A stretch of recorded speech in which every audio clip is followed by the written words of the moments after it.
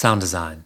I don't care what brand of amp you have. I don't care whether your bassist is a vegetarian. Like, the best thing you can do is put the channel numbers on each riser or like area of equipment so I know exactly where everything is. Sound design. Sound Design Live is produced independently by me, Nathan Lively, in Minneapolis, Minnesota. Welcome to Sound Design Live, the home of the world's best online training and sound system tuning that you can do at your own pace from anywhere in the world. I'm Nathan Lively, and today I'm joined by long-term festival patch monkey. From Village Fate to the main stage at Reading Festival, Beth has read and interpreted countless audio writers and knows what separates the successful ones from those destined to create chaos at changeover. Beth O'Leary, welcome to Sound Design Live. Thanks for having me. Okay, so you just explained this to me, but let's just get it, on the recording again. For Americans, what is a fete? Yeah, so a fete is like a local kind of affair, basically. So if you do a village fete, then it's really small time, teeny tiny stages. So Beth, I definitely want to talk to you about, some of the great stage plot mishaps that you've run across. But before I do that, after you get, a sound system set up, or if you're working on the stage, maybe you're setting up the monitor system, what is maybe one of the first pieces of music that you're going to play to get familiar with it? Yeah, well, I don't find myself in front of the system very often, but if I do, I usually quite like listening to stuff that has a lot going on in it. So maybe Two Step by Dave Matthews Band.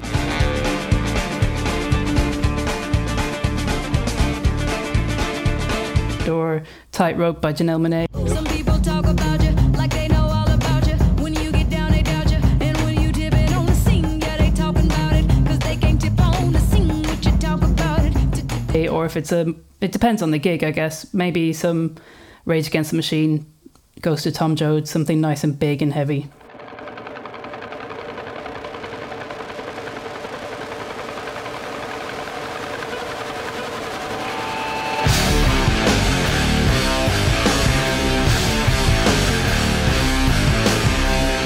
Yes. All right, Beth, so how'd you get your first job in audio? Like, what was your first paying gig? Now, this is a bit confusing. So I got into audio. Me. This is going to be this British translation again. So in the UK, universities have like students' unions, which is kind of like a hub where everyone goes, and there's like restaurants and venues and stuff like that. So I started working there. They had a student committee that you could join, and they'd teach you everything you needed to know, but you also worked for free. Like, we worked for CD vouchers. That's how old I am, for any of the younger listeners. Nice. But if that was money, it would have been like 50p an hour. It was not really a paying job. But during that, we had like an intense training week, and the head of audio from a local company came in and was teaching us desks. And I kind of said, I'm really interested in doing more of this. And he asked if I wanted to come and help on this festival that was on a boating lake. So front of house and the audience were on the mainland, and then the stage was a pagoda in the middle of a boating lake. And Please tell me that was your first gig. That's awesome. And all the gear and all the bands were transported back and forth by motorized swan. Sure. So Sure. I believe all of this, by the way. Why? How would I make that up? Like, why? Uh-huh. So that was the start, I guess. Wow. And so just remind me again, how did you get that gig? Someone was doing some training, and you were there, and he just invited you. Yeah. Okay. No. So I'd love to zoom in on another point in your career. I'm always kind of curious, like, what was like the very starting point, and like, if you could pick out another point in your career where you made maybe a hard left turn, or you just felt like, I'm going to do something completely different, or I'm going to stop doing this thing and only do this thing now. So the question is, looking back on your career so far, what's one of the best decisions you made to get more of the work that you really love? I'm trying to think of a diplomatic way of saying this. Whoa, you don't need to be diplomatic. But real talk. So I think a big thing for me was really stepping up, expanding my client base, because I think I've seen it with other people as well, where you get in with a company or a couple of companies and you kind of go, okay, I'm starting at the comfortable bottom, but if I work Oh, sorry, hard, go ahead. well, yeah, but you're comfortable, you know the people there, but you're like, if I just, I'm getting the lower roles at the moment, but if I just keep going and going, I'll progress. And then Okay. for me, I was doing that with a couple of companies, and especially where I live in Sheffield in England, it's really central, but there's not a huge audio presence here in a way. So you kind of have to push and like talk to people, like talk to companies from other cities. And I kind of found myself a little bit in a rut. And, the companies, when people kind of treat you like you're still the same person as they first met you. And I was just kind of not really going anywhere. So pushing to get in with other companies to make new connections really helped open that up, and kind of a bit of a fresh start and a bit of a change of pace. Okay. And how did you know to do that? Did someone else suggest that to you, or you were just feeling like, okay, I'm feeling stuck, I need to branch out? A bit of both. I mean, it kind of got to the point where I was kind of like, some newer people were kind of skipping me in the ranks, kind of thing. And some people are new and they're super talented, and that's fine. But it kind of got to the point where it's like, wait a minute, that guy is not better than me. Something's going on here. So I was just kind of like, it's not that there's bad blood between me and those people or anything like that. It's just kind of got a bit stale, needed a bit of a change. And I still work for those companies as well, but now that it's kind of a bit more spread out, I think that's a bit better for all of us, really. Would you agree that it's sort of difficult to know what the path is, or the things in pro audio? It's sort of difficult to know what you need to do to progress, or do you feel like that's pretty clear to you now, looking back? I think it can be tough because we don't have a very regimented industry at all. Like, you don't have to have qualifications, you don't have to have gone to a certain university, and most of us are freelancers, so you can't kind of go, oh well, I'm the assistant manager now, I want to be the manager. You're kind of like, well, this week I'm doing this job and then next week I'm going to be doing that job. So you don't really know. It's hard without hindsight to know exactly how your career is progressing. And I think as well, some people get going really quickly, and that's great. But some people, it does take a bit longer, and it's hard to tell whether you should just keep at it or whether you should try a different tack. I'm not sure if that actually answered the question. No, that's really helpful. I mean, instead of generalizing, you have to keep trying things until you find the things that work for you, that help you stand out, help you, whatever it is that's going to help you move forward. Probably no one's going to be able to tell you exactly what it is, especially for you and your conditions and your location and like all those things that add up to, having a growing career in pro audio. And it's hard as well because like most companies don't have an HR department or anything like that. Like, because I know on a few forums, especially forums with a lot of American women on it, maybe people who work in theaters or something like that, where it's a bit more structured. If there's a problem, people are like, oh, well, just talk to HR. It's like, there is no HR in any companies I work for. So, no one else is looking after your career progression. You really have to work on it yourself because, you're not an employee, so they're not really that bothered, I think. Yeah, good point. Yeah. Well, let's dive into talking about stage plots. So at the most recent Live Sound Summit, you did this great presentation all about stage plots. It's called Advancing the Plot. If people want to see it, it's at livesoundsummit2020.sounddesignlive.com. But it was great. You showed us like a lot of things that you've seen people do wrong, people do right, what you prefer to see. And you are in the best position to talk about this because you are the one that has to interpret these on a regular basis. And I don't know if I'm going to get it right, but one of my favorite quotes from your presentation is you saying, I am the idiot test. If there's anything that can be misunderstood about your stage plot, I will misunderstand it. Is that right? Yeah, I like how that's what you took away was I'm an idiot.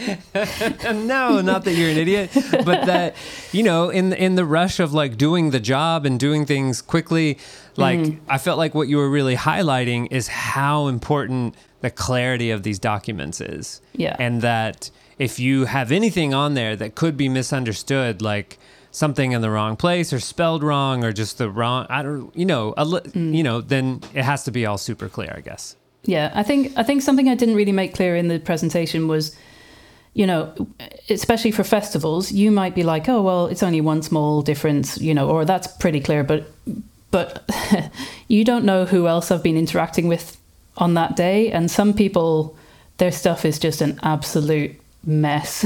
And, you know, they might be nice people, but they take up all my energy and all my mental ability trying to work with them and their, you know, people who bring half their own line system and then want to integrate it with yours. And it's just like, oh my God. So, so if you're someone who's seeing me 8 hours into that shift, things might be misinterpreted unless you're crystal clear. And I know, and not to sound big-headed, but I am one of the more experienced people doing this.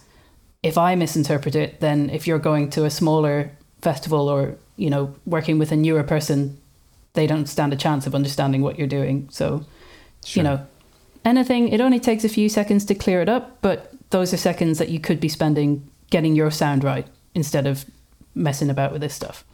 Totally. So let's talk about some of those things that you have misunderstood and that you've seen other people misunderstand. You know, what are some of the biggest mistakes you see people making who are, you know, creating their own stage plots? I think just the main thing that audio people do, because I know when musicians make their own stage plots, it's a whole different level of vagueness, which is not helpful.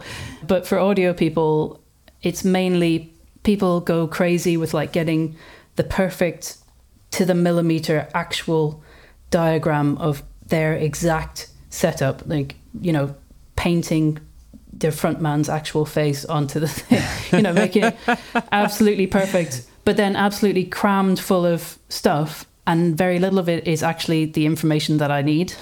So it's like, I don't care what brand of amp you have, I don't care whether your bassist is a vegetarian, like the amount of stuff that people put on there that is nothing to do with what I need.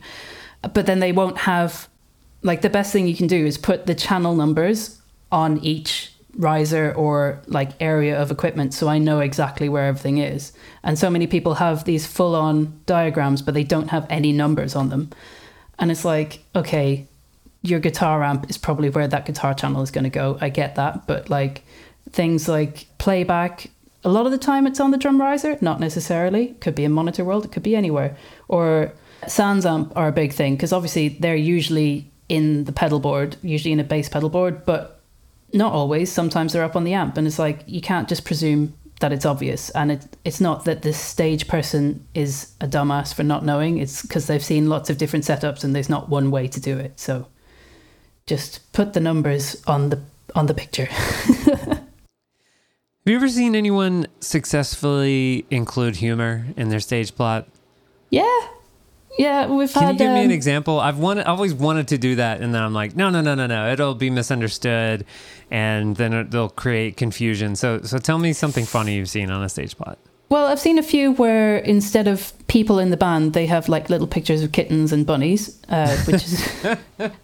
which is nice. Yeah. Or just big smiley faces, like, you know, like emoji almost drawn on. You know, it's the humor more works for kind of supporting notes rather than the essential information. Like if you're going to be like, oh, our front man is a lunatic, he, you know, runs through the crowd, he does X, Y, Z, and you can be funny with it while getting the point across that, you know, you need to tape the hell out of the vocal mic or something like that. But yeah, kind of joking around with, oh, I want to beat a 52 on my overheads, and it's just like, I can tell you're joking, someone might not. Okay, so we've talked about, you know, some things that can be misinterpreted and things that need to be clear. Is there a standard template? Like, if you could wave a magic wand, is there an ideal stage plot? It depends on your setup. So I really like those ones that it's just one page with the stage plot, and then you got the channel list on the same page. So you're not flicking back and forth trying to go like, oh, channels 8 to 10, what actually are they? It always helps to have a second page with more detail of like what mics you need, what stands and all that kind of stuff. But yeah, they're really nice. There's a software called Stage Plot Pro that does really nice clear diagrams for you, which does all that one page stuff. But it really, you know, it really depends on your band. Like if you've got 100 channels and stuff going all over the place, don't try to cram it all in onto one page. That's fine. Like it's as much about white space as about getting the information across, I think, because if there's just too much stuff shoved in with like tiny writing, it's like it's not going to help anything. And at this point, do you have like a binder full of this stuff, or are you just opening this up on your phone or an iPad?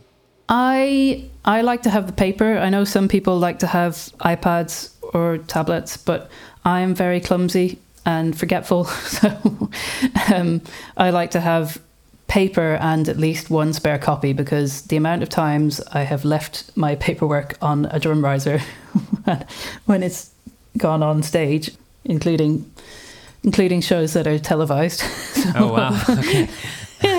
so hopefully they never notice that. But yeah, I always end up losing at least part of the day. So Sure. paper, I can roll up. I usually have like cargo shorts on with big pockets. So I just roll up the paper, shove it in my pocket. So I've always got it with me because I'm looking at it constantly. I've done some gigs where I haven't been able to print stuff off, and I've been looking at stuff on my phone, but a lot of the time, unfortunately, it tends to be corporate events that do that. And then the client is watching me and they think I'm just like on my phone the whole time. Oh, man. I've run into that problem too. I won't tell the whole story, but yes, this has happened to me, and exactly on a corporate event where we were using our phones for communication. And so I had the A2 looking at his phone often to get information from me, and ended up being a huge problem later down the line. The client never said anything to us in the moment, but later on they're like, hey, the audio guy was on his phone the whole time. And yeah, so that's the end of my short story. But, I learned my lesson. Like, you have to make that stuff really clear. And I don't know how you would handle it otherwise, except to say to the client, hey, we're going to be using our phones for communication. So if it ever looks like we're ignoring you or if we're playing games. Yeah. So I'm not sure the best way to handle that, but is that similar to what happened to you? Yeah, I mean, hopefully they didn't make an official complaint about it, but I think you can see their faces sometimes that they're kind of like, why does she keep checking her phone? It's like, because I'm looking at your stage plan. And again, if you need to make any changes or anything, it's so much easier on paper to try and, if you've got a PDF on your phone that you're trying to look at and then you're like, oh, but that's not actually that anymore. And it's just like, I find it much easier just to use paper and go old school. I'll just say one more thing about this, because I was just remembering that also at Live Sound Summit, Drew Brashler made a presentation, and one tiny thing he mentioned that stuck with me was that he doesn't use his phone. He uses pen and paper when he's taking notes with people, and then later puts it into his phone just because he's found that people have a different reaction with him when he's using his phone. And I wonder if that'll change in 10 years and everyone will, it won't be a confusion anymore. But I'm just remembering he also talked about how people sort of misunderstand that. So, yeah. I think it's still, or especially if you've got a clipboard to go with the paper, I think people think you're a lot more organized and official than if you're just like tapping things into a notes app in your phone, which is just as effective. But it's the appearance of it that's unfortunately still a little bit of a problem. Wow, I think you just solved this. All I need is a clipboard. I put my phone on that, and then it looks official. Yeah. All right, we solved it. Thanks, Beth. Well, see you later. Okay, bye. All right. Beth, I feel like you have a lot of good stories, so I'd like to hear another story, and I'd like to hear about a time that you feel like you screwed up. And maybe it was big, maybe it was painful, and sort of what happened afterwards. Just one story? Yeah, the one time you made a big mistake. That one time, remember? No, I don't think I did. Again, I guess talking about Maybe clients. you saw someone else made a big mistake. My friend had a terrible gig. No, I mean, I've made loads of mistakes over the years, and it's hard not to dwell on them and to kind of beat yourself up about it, but you've just got to kind of accept that these things happen and move on and try and do better next time. But I think probably if we're talking about client communication, one of my worst gigs, annoyingly, was the first gig I did for a company and was my last. Oh. So I was doing front of house for a corporate gig, so a whole bunch of lav mics in a really, really difficult room. Could not stop them ringing. It was awful. We had a rehearsal day and then we had the show day, and I stayed late and I came in early and I talked to other engineers about what I could do to fix it because, EQ was just not doing anything. Annoyingly, looking back on it, I think because I had an in-house tech with me and I kind of followed his lead a bit too much because I was like, well, he works in this room all the time. He knows, when actually he wasn't an amazing tech, unfortunately. Mm-hmm. But so I worked really hard to try and fix it, but I never took that time to stop and say to the client, hey, I know this is a problem. I am working on it. I just presumed it was obvious that I was working on it. And I have a little bit of resting bitch face, especially when I'm focusing. Oh, no. So this, the client, all she saw was me just like looking angry. And I guess because I wasn't running around and like I was at the desk the whole time, which is, Sure. How you fix it. But if you're not technical, you don't know that. And so I didn't communicate properly. So she didn't say anything at the time. It wasn't as bad for the actual show, but they were still ringing. There were still problems. And then all smiles and said thanks and said bye, and then sent an email to the office complaining not just about my competence, but my attitude. And yeah, so that was the last show I ever did for them, which I was like, I was devastated because it's like, okay, I don't know everything in the world. I'm not perfect, but like, I like to think that I have the right attitude and I'd never be rude to someone or anything like that. But, with hindsight, I could see that I should have been clearer about what I was doing because it's obvious to us that we're working on the problem, but it's not obvious to the client. So just taking a couple of minutes to make that clear it makes all the difference, I think. Wow, what a tough lesson to learn. Yeah. Man, it's funny. It's this weird combination of often working alone, right? Where you're sort of like in charge of managing various people and their expectations and communications, and you're trying to do this technical job, and it's maybe in a place you've never been to before, and maybe there's some gear thrown into the mix. And ultimately, I think this is what makes the job continually sort of interesting for us, right? Mm-hmm. We're not going to the same office every day. We're not always using the same tools every day. And so variety is important. But then, I don't know how to wrap this up except to say that it's challenging. And even sometimes when we feel like we're doing our best to handle it, that's not what's visible, right? Yeah. Thanks for sharing that. I don't know there's nothing else that you could have done differently except, as you mentioned, tried to communicate to them, hey, here's what's going on. So just don't think that, I'm angry. But I think, it's a shame that I lost that client, but it was a good lesson to learn and it was quite a long time ago now. So it was a good lesson to learn early on that just a couple of sentences, you don't need to go into the technical details of what's going on, but just a couple of sentences to let them know, there's a problem, you're working on it, they are your priority and then they don't need to worry about it. It makes all the difference, I think. Okay, so Luke Coley sent me a question to ask you. He said, what software is the standard for use? Now, you mentioned StagePlot Pro, but do you consider that the standard, or is there something that is the standard?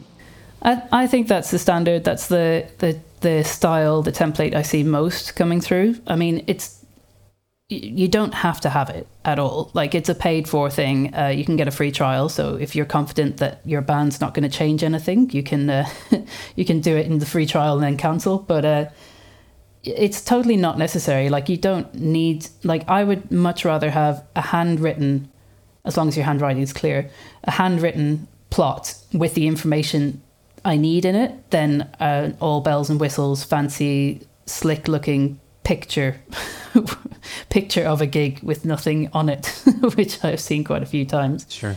So yeah, I know everyone loves to have the software, and sometimes it can be, if you're doing a whole bunch of plots for a whole bunch of different people, it really speeds up the process. But MS Paint and an Excel spreadsheet is just fine.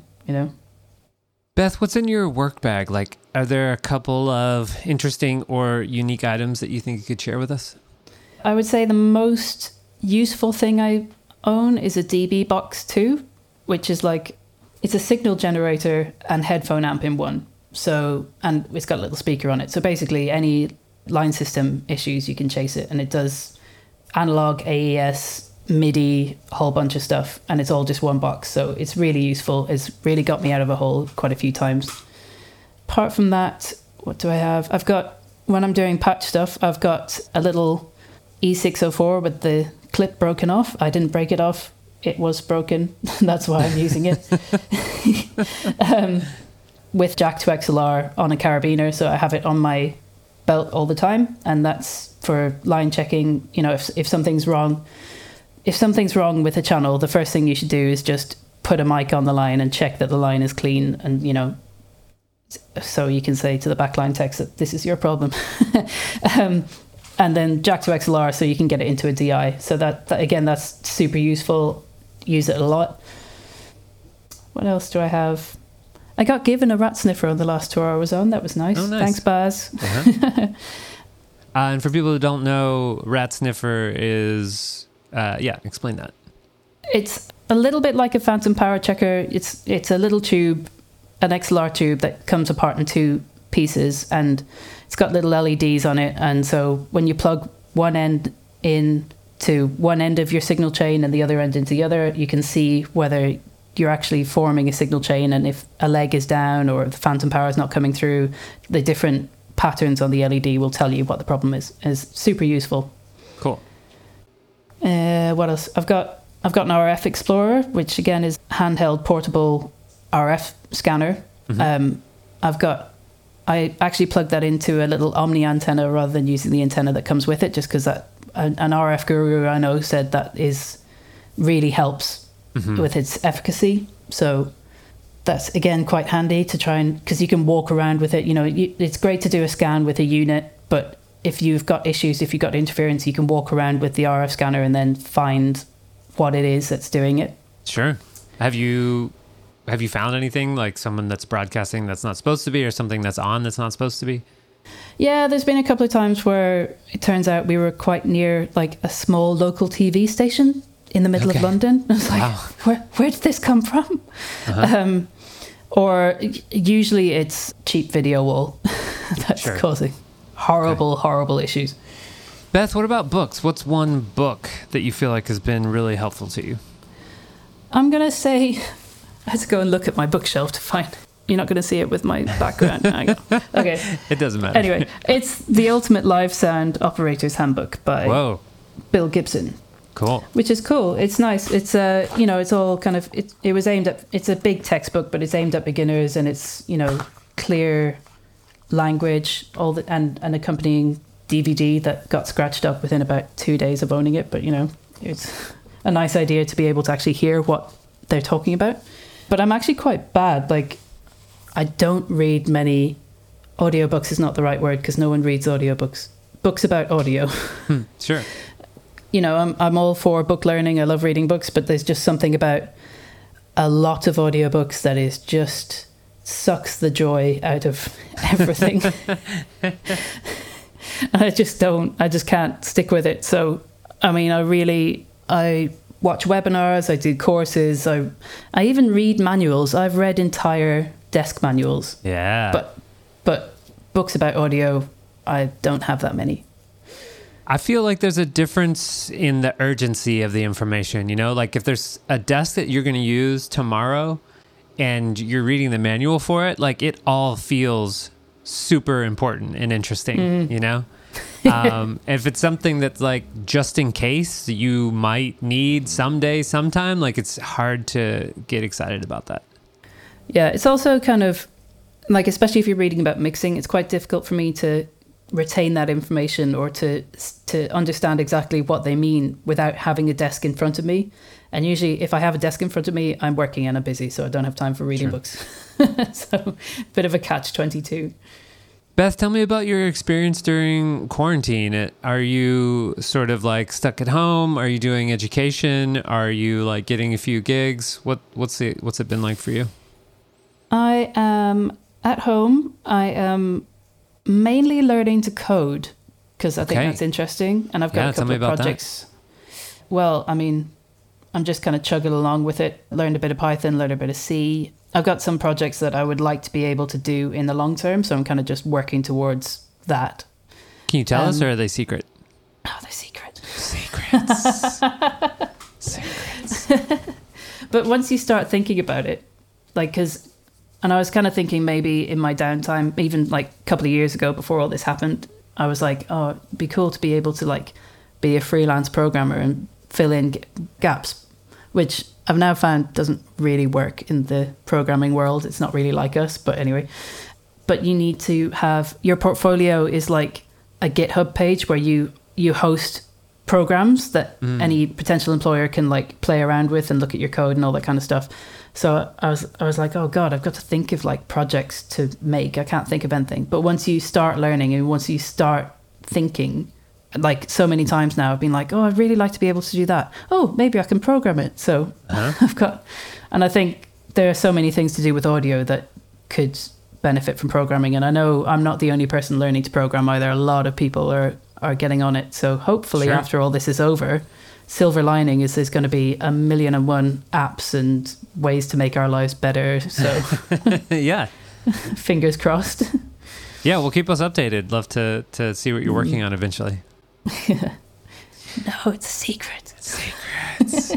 Okay, do you listen to any podcasts? Yeah, not You do? to do Okay. with audio.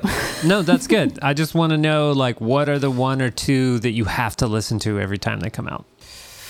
I love Freakonomics. I think it's really well put together and it's super interesting. No matter what they're talking about, they make it really clear and fun, but also like you do learn a lot about economics, which is not something I thought would be that important or interesting. But once you get into it, it's not just about economics. It's about kind of how people think and behave, and how a lot of the time it's actually not intuitive, and the results can surprise you. So that's quite cool. Now's a perfect time to be, sorry to just comment on that. Now's a perfect time to be diving into that, right? Because we are stuck in this world where it feels like if the economy is in recession and people don't behave in a certain way, like, for example, going to shows, then we don't work. And so I've been trying to wrap my head around that a little bit as well. Like, is there a way for us as sound engineers to diversify so that we can like balance out a little bit, so that when the economy does this, we can do this other thing. And when people aren't going to shows and we have the next quarantine pandemic, then we can do this other thing. Like, have you been thinking about that a little bit? Is that kind of where your interest in like, let me learn some Python came from? Yeah. So, I mean, I've been thinking about this for years, partly because I was lucky enough to be unwell a couple of times over the last few years. So interesting. Not enough to actually fully stop me from working, but I had to work a lot less. And, you know, basically both times I couldn't lift anything. So there were lots of gigs that I had to say no to. So that kind of it made me realize that, you know, work is not always going to keep coming, and you've got to have a backup plan, and preferably a backup plan that you can do that's not physical and is in location independent would be perfect. So I think programming is one of those things. And yeah, I think I've been saying for a long time you should have a backup plan, but not actually working on my own. Sure. I've been meaning to do this.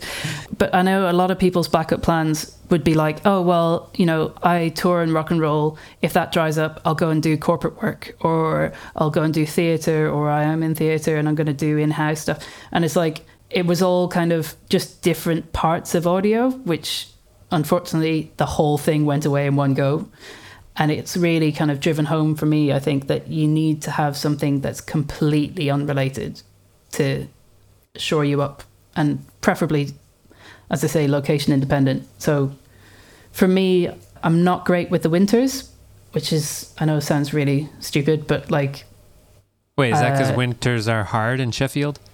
I mean, you're in Minneapolis, so I'm not going to say that. Tell me about hard winters. They're like pretty mild, but it's there's just something about like not having enough hours of daylight makes me almost hibernate. So you'd like to go to the Southern Hemisphere? Yeah, or, you know, so in January I went to the Canaries for a couple of weeks, which is like as far south as Africa. It belongs to Spain, but it's off the coast of Africa. And that made a big difference. You know, just I was happier, I was more active, I was more productive. So it's not like... Did you hang out with Raj Mogale? Isn't that where he is? No, I don't know. No? Okay. He's started Void Acoustics. Oh, right. Okay, cool. Well, Yeah. I'm probably going to go back if we can travel. I'm going to go back this winter, so... Oh, cool. I'll look it up. But yeah, so it's not the end of the world if I have to stay here for winter, but it's kind of, I'm not as productive and it's just a bit meh. So if I can, I was thinking, if I love traveling as well. So it's like, if I can travel and work at the same time, that's fantastic. And Sure. Programming is the way to go for something like that. But there's lots of audio stuff you can do as well. Like, I don't know if you know April Tucker. Who's that? She's really active in Sound Girls. She does a lot of film and studio work. Okay. And so she put together like a little free course on how to get started in dialogue editing, which is actually really interesting. I watched it and read it, and she was like, well, that's one of the kind of entry level jobs for the film side of things, and it can be done remotely, is almost always done remotely, really. So that's another avenue that I was looking at, which would be cool. Okay, so I interrupted you. You said Freakonomics, and then you were going to say another one. Yeah, I've started listening to the Biscuit Sessions from Ancrew Live, so the Ancrew Live is a couple of guys from the industry over here have put together a radio station that's kind of, music and chat, but it's also talking about mental health in the industry. And so the Biscuit Sessions is just two of those guys chatting, and they had me on last week as well. So I kind of listened up, and it's quite interesting. There's not so many of them out yet, but it's kind of, it's like being back in the bus and just hearing other people chat about the industry and talk shop all day. Cool.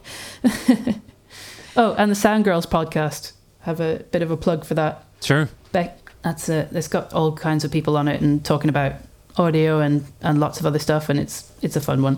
All right, Beth. Well, where is the best place for people to follow your work? Sound Girls, I guess. I blog for Sound Girls. Not really about my work, just about general principles of audio and life. I don't really have much else of a online presence. I mean, I'm on LinkedIn, but No, that's great. We'll link to your author or your contributor page on Sound Girls. Cool. Well, Beth, thank you so much for joining me on Sound Design Live. Thanks for having me. Sound Design.